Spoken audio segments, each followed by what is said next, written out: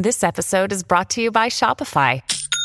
Forget the frustration of picking commerce platforms when you switch your business to Shopify, the global commerce platform that supercharges your selling wherever you sell. With Shopify, you'll harness the same intuitive features, trusted apps, and powerful analytics used by the world's leading brands. Sign up today for your $1 per month trial period at shopify.com/tech, all lowercase. That's shopify.com/tech. Good morning. Welcome to Axios Today. It's Monday, November 15th. I'm Nyla Boodoo. Here's what you need to know today. Conclusions after the Global Climate Summit, plus IBM's quantum computing ambitions. But first, today's one big thing. Progressives worry about getting their spending agenda passed. House Democrats continue to push for a vote of that nearly $2 trillion Build Back Better spending bill. After months of wrangling, no date has been set, and passage of President Biden's massive agenda remains in question.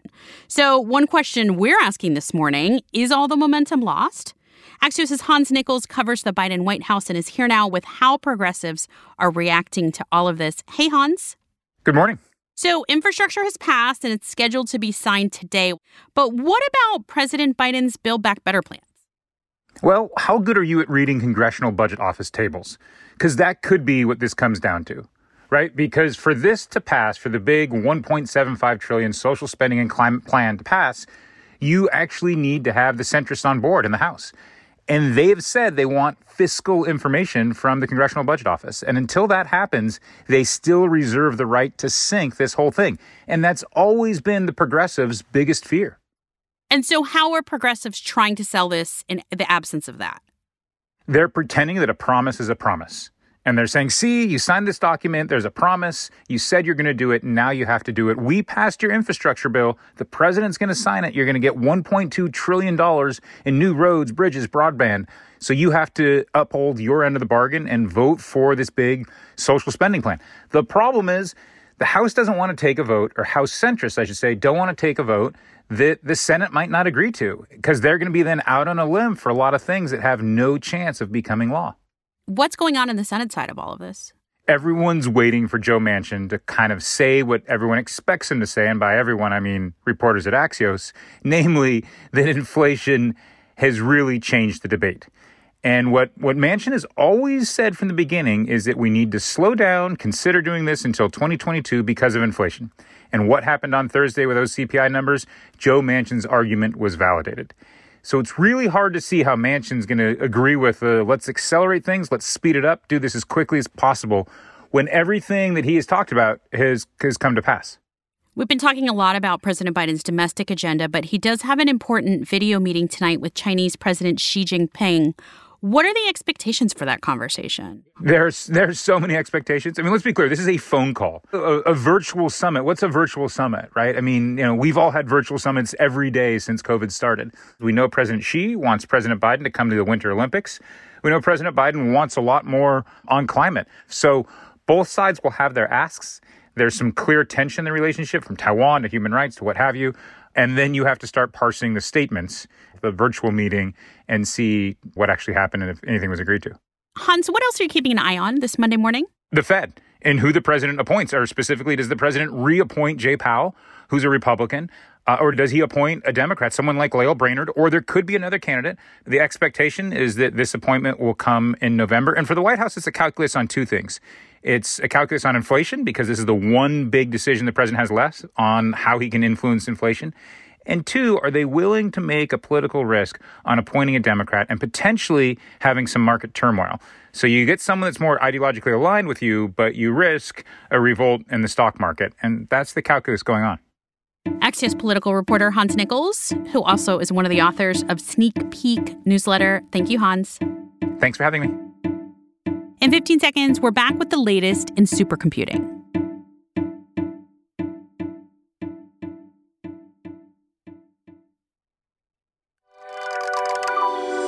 Welcome back to Axios Today. I'm Nyla Boodoo.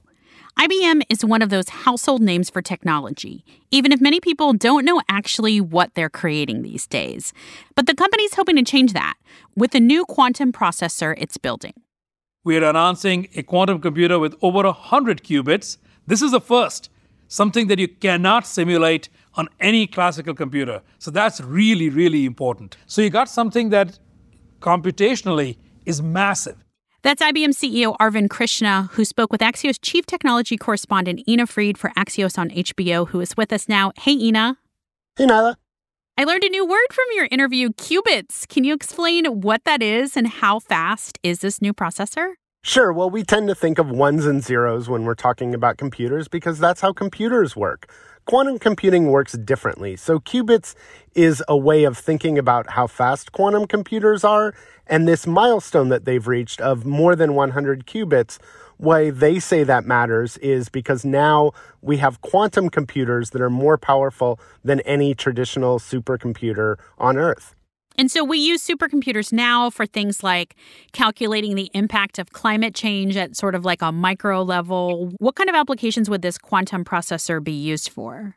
Quantum computing offers us another approach, a different way to do computing, which allows us to solve different types of problems. So it's not about doing the same thing we're doing better or slightly faster. It's about being able to tackle a new range of problems, which is great at a time when we have new diseases, new climate threats, a need for renewable energy. So there's some things that traditional computing is going to remain great for. Really doing a ton of calculations, figuring out every answer to a possible problem. That's something that traditional computers are really good at.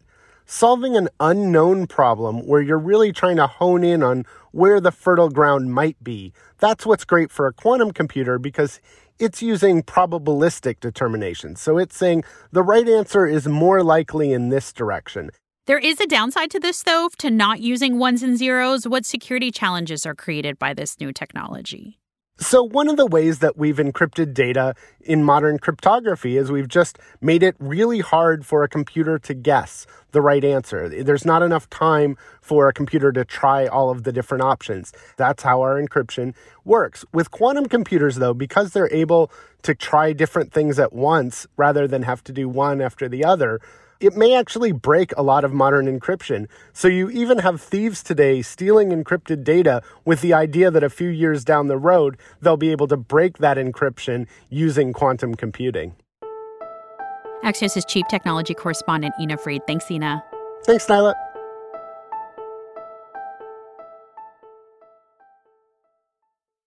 For the past 2 weeks, we've been talking about the negotiations at the UN Climate Conference in Glasgow. Participating countries approved a climate agreement over the weekend that calls for reductions in coal and fossil fuel use, a first in the history of UN climate talks. But it fell short of meeting demands from developing countries that wanted funding for climate-related losses. Now that's all wrapped up, I asked Axios' energy reporter Ben Geman to share his final takeaways from COP26. The outcome of the UN Climate Summit was pretty mixed, but what unfolded in Glasgow and ahead of the talks I think offers reasons for hope, too. One takeaway is that global emissions cutting ambition is definitely on the rise, but it's still not enough. An analysis that arrived during the summit from the group Climate Action Tracker finds that countries' stepped-up emissions pledges really do move the needle, but not enough to keep some really terrible impacts of global warming at bay. They project that 2030 emissions cutting pledges, if implemented, big if, would put the world on track for 2.4 degrees Celsius of warming above pre-industrial levels by 2100. That's nowhere near the Paris Agreement's most ambitious goal of 1.5 degrees or even its fallback target of well below 2 degrees. Throw in nations' long-term net zero emissions targets, however, and you do get under 2 degrees. But again, we're talking about voluntary pledges. I think another noteworthy thing is that the deal calls for a phase down of using coal and getting rid of inefficient fossil fuel subsidies. That was the first time one of these final summit texts has taken explicit aim at fossil fuels. Climate finance from wealthy nations has still not arrived at long-promised levels. Nor does the agreement in Glasgow ensure long-sought funding to compensate vulnerable nations for climate-related losses. That will be a huge topic at the UN Climate Summit in Egypt next year. Ben Geman covers energy for Axios.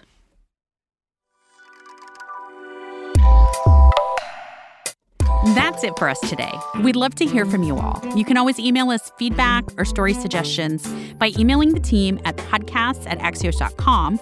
Or if you want to reach me, you can message me directly on Twitter, or you can always text me at 202-918-4893.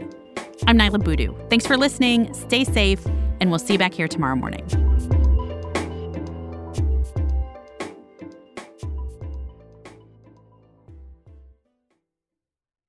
Have you heard the podcast, The President's Inbox? It's a deeper dive on the foreign policy challenges facing the United States from the Council on Foreign Relations. Each week, experts help you understand some of today's thorniest global issues, from China's global ambitions to the demise of arms control. Find The President's Inbox wherever you get your podcasts.